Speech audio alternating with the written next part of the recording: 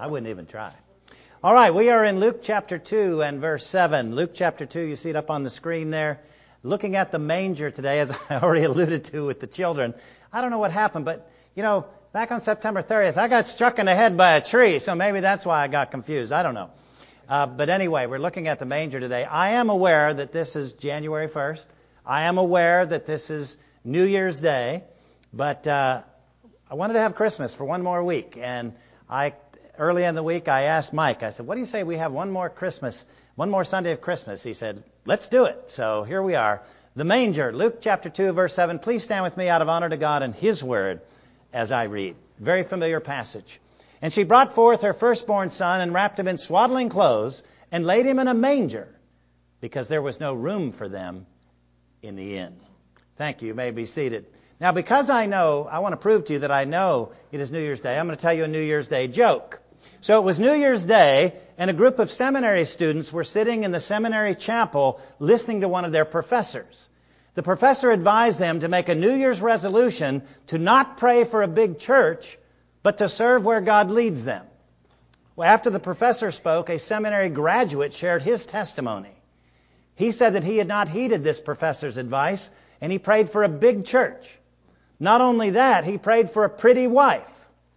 But somehow his prayer got confused because instead of getting a big church and a pretty wife, he ended up with a pretty church and a big wife. Anyway, let's look at the manger. First of all, let's look at the physical manger. What is a manger? Well, as I already shared, it is a feeding trough for animals. It's a feeding trough for animals. Now, the Bible never states that Mary and Joseph are in a stable. I know we always see them in a stable. The Bible never says that. It could have been the bottom floor of the inn. It could have been in a cave, which was a very popular thing to do at the time. The Bible never states there were any animals there. Now, I know in every nativity scene you see animals, but the Bible never says there were any animals there at the manger. The assumption is made that they are in a stable. The assumption is made that there were animals there because there's a manger. And what is a manger? It is a feeding trough for animals. Now, mangers were usually made out of stone or out of mud, not wood. They wouldn't have made a manger out of wood like the manger sitting behind me here. They wouldn't have done that. They would have made it out of stone or out of mud. St. Francis of Assisi is credited with setting up the first nativity scene in 1223. Now that's a long time ago, 1223, and the current X design of the manger made out of wood was probably his idea. But again, a manger was, in that day, made out of stone or made out of mud, not made out of wood. I think it's interesting, too, when we look at linguistics, you look at other languages, the verb to eat in French is manger. That's how you would say that, manger. But look at how it's spelled. It looks like manger to me. And the Italian, very similar. And I don't speak Italian, so anyway, mangiare or something like that, I don't know. But you still see the letters. You still see that the root there of manger to eat. Why? Because a manger is a place for food for animals. And so they eat out of it. So that's the physical manger. Secondly, though, I want to look at the signal of the manger. The angel told the shepherds that the manger would be part of a sign to them. If you look here in Luke 2:12, the angel says, "This shall be a sign unto you. You shall find the babe wrapped in swaddling clothes, lying in a manger." So the manger was not the whole sign. It was just part of the sign. Another sign was there would be a babe, and he'd be wrapped in swaddling clothes. The third part of the sign was that he was laying in a manger. Now, there may have been several male babies in Bethlehem, and they would have all been wrapped in swaddling clothes. Why? Because this was the conventional medicine of the day. The idea of wrapping a child in swaddling clothes was to keep their bones straight. You see, they believed back in that day that when babies were born, their bones were real flexible. And if you just left them on their own, they would grow and be deformed. And so what you would do, you would wrap that baby up tight in swaddling clothes. That would keep the limbs straight. And so every baby in that day would have been wrapped in swaddling clothes. But there's only one baby that would be in a manger. Why would anybody put their child in a feeding trough for animals? Who would do that? Today, nobody would do that. But that's exactly what happened. That was part of the sign to the shepherds. But let's ask a question. Why a manger? Why a manger? Well, one reason might be because there was no vacancy. Was this because of the census? I know that's what we've always been told. Luke chapter 2 and verse 1 says that Caesar Augustus, he required this census, and maybe that's why, and all the rooms were full. Or maybe it was due to the Feast of Tabernacles. Now stick with me. Though we celebrate Jesus' birth in December, some scholars believe it was actually in the fall. And the reason they think it could have been the Feast of Tabernacles is because it's based on the dates of the conception and birth of Jesus' cousin, John the Baptist. And the inn was full not because of the census, it was full from the Feast of Tabernacle pilgrims who were required to visit Jerusalem 5 miles away. Keep in mind, the date is not what's important. The delivery is important. Jesus Christ came. That's what really matters. During the Feast of Tabernacles, though, people tabernacled in their yard. They tabernacled in their yard. In other words, they set up tents. They left their home and they set up tents in their backyard, their front yard, and they would live in those tents during the Feast of Tabernacles to remind them of their ancestors who had wandered through the wilderness for 40 years and how they lived in tents. And so this is what they would do. To tabernacle means to live in a tabernacle. And don't get confused with the tabernacle from the Old Testament that had all the religious implements in it. I'm not talking about that. Just talking about a simple tent. And so to tabernacle means to live in a tabernacle, a tent. And think about the connection of the tabernacle's feast and Christmas. God's Son tabernacled in a human body. John puts it this way in John 1:14, and the Word was made flesh and dwelt among us. Now that word dwelt, when you look it up in the Greek, it's the verb tabernacle. So what it really says, and the Word was made flesh and tabernacled among us. Not only did God's Son tabernacle in a human body, God's Son tabernacled in our yard. We call it the earth. And we call His tabernacling the incarnation. And so why a manger? Well, first of all, there was no vacancy. But secondly, why a manger? Out of humility. How could God's newborn Son, the King of Kings, be placed in a manger? How could that even be possible? How could His first visitors be lowly shepherds? It is because Jesus humbled Himself to become one of us, to live among us, to be sacrificed for us. The Apostle Paul puts it this way in Philippians 2, beginning in verse 6. Who being in the form of God, thought it not robbery to be equal with God, but made Himself of no reputation, and took upon Him the form of a servant, and was made in the likeness of men, and being found in fashion as a man, He humbled Himself and became obedient unto death, even the death of the cross. So why a manger? No vacancy, maybe. Why a manger? Humility. Why a manger? Prophecy. You may or may not know this Christmas prophecy. It's in Isaiah chapter 1 and verse 3. Look what it says. The ox knows his owner, the ass his master's crib, but Israel does not know. My people doth not consider. What does that say? It says the animals recognized who Jesus was, but Israel didn't. Israel didn't. So for all these reasons and more, the manger, no vacancy, humility, prophecy. So we've seen now the physical. What was a manger? Feeding trough for animals. We see the signal. It was part of a sign that this important baby would be in a manger. Let's look at the actual. In Luke 2:16 it says, and they came with haste and found Mary and Joseph and the babe lying in a manger. The shepherds left their flocks to find the manger. How'd the shepherds find Jesus? You say, easy, they just followed the star. No, there was no star. That came a couple years later. How did they find Jesus? They searched all the mangers in Bethlehem, and there would have been a bunch of them. But only one manger would have a baby in it. The rest would have animal feed.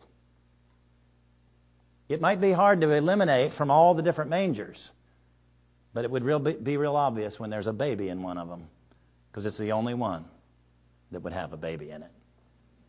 You see, Jesus' birth is not a nice fictional story like Frosty the Snowman or Rudolph the Red-Nosed Reindeer. It actually happened. Now, some Christians like to debate about Santa Claus. I think he can be fun, just like mascots at sporting events.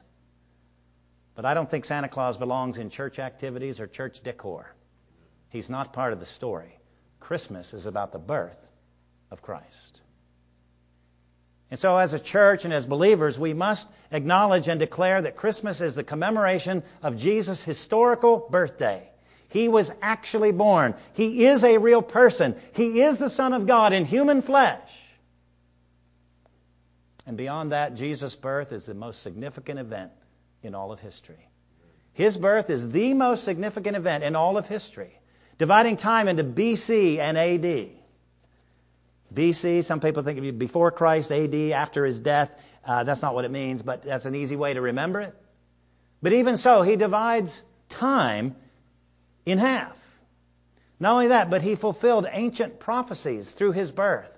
Like Isaiah 7:14 says, "Behold, a virgin shall conceive and bear a child, and shall call his name Emmanuel," which means God with us. And I hope you know this other ancient prophecy, Isaiah 9:6, "For unto us a child is born, unto us a son is given, and the government shall be upon his shoulder, and his name shall be called Wonderful Counselor, the Mighty God, the Everlasting Father, the Prince of Peace." Jesus' birth is the most significant event in history, dividing time, fulfilling ancient prophecies, incarnating divinity in humanity. But you might say, "Brother Gary, isn't Jesus' crucifixion and resurrection more important?" Well, these are extremely important. The fact that Jesus died on the cross to pay for our sins, the fact that Jesus rose again from the dead, they're extremely important. But guess what? Neither could have happened without the incarnation. Had Jesus never come, how could he die? How could he rise?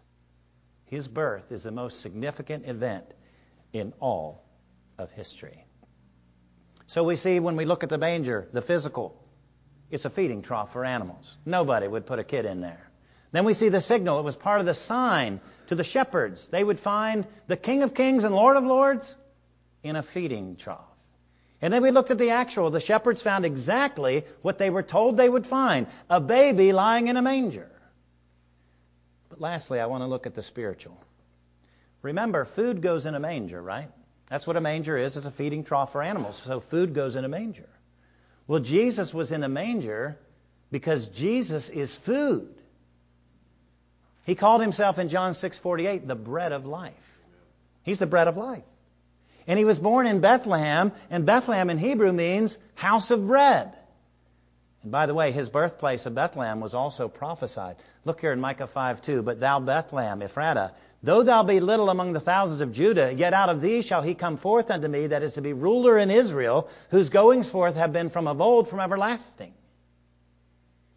Not only that, but Jesus said his flesh is food indeed.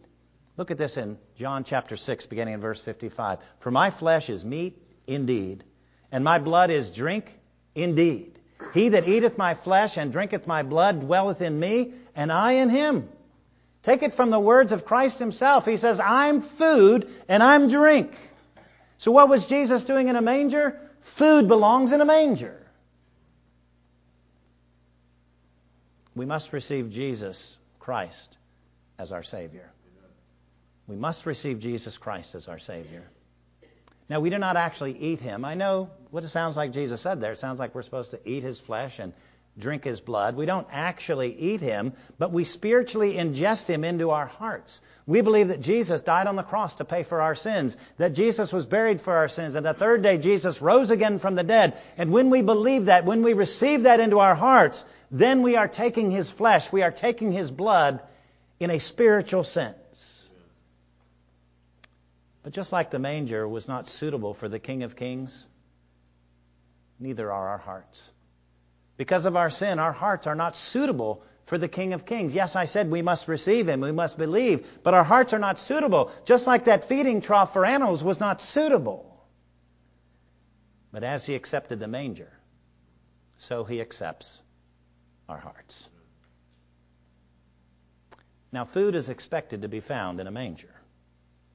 Physical food is what everybody needs to survive this life. If you're going to try to get through this life without physical food, you're not going to make it very far. You're not going to make it very long. But spiritual food is what everyone needs to survive the life to come.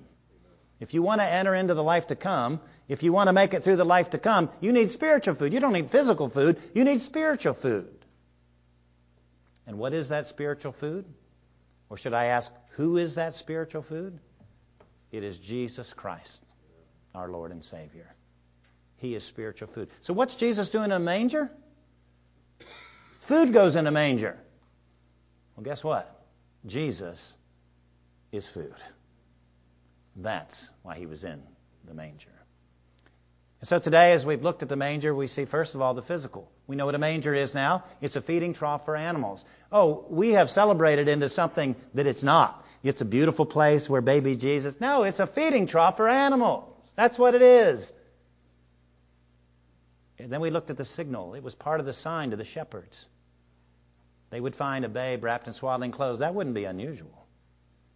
He'd be lying in a manger. That would be extremely unusual. Then we looked at the actual. The shepherds found exactly what the angels would say. I don't know how long it took them to search all the mangers in Bethlehem, but they only found one with a baby. It was the right one. All the other mangers would have had food or leftover food. That's all that would have been in there. Again, they found exactly what they were told they would find. A babe wrapped in swaddling clothes lying in a manger. And then finally we looked at the spiritual. Why in the world would Jesus be in a manger? Food goes in a manger. Jesus is food. He is the spiritual food you and I need to make it into the life to come. And He is the spiritual food that you and I need to make it through the life to come. And He's the only spiritual food that'll get us there. So when I ask you this morning, I know I've asked you all Christmas long, all month long, and if you've been to other churches and gone to other programs, maybe your kids or grandkids are there, I'm sure the preacher got up and gave you an opportunity to receive Christ as Savior. But have you received Christ as your Savior? Do you believe He died on the cross to pay for your sins, that He was buried for your sins, and He rose again the third day? That is how you receive Jesus, and not only as Savior, but that's how you take Him on as food, spiritual food, by trusting in Him as your Savior. Have you received Christ as your personal Savior? If not, may today be the day, the first day of 2023, the last day of Christmas for us here at First Baptist. But the first day of 2023, receive Christ as your Savior.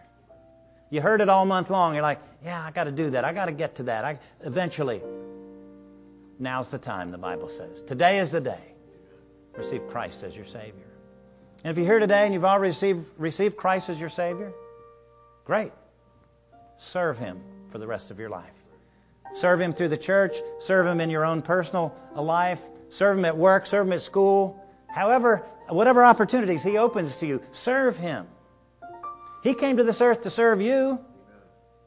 And now it's our turn to serve Him.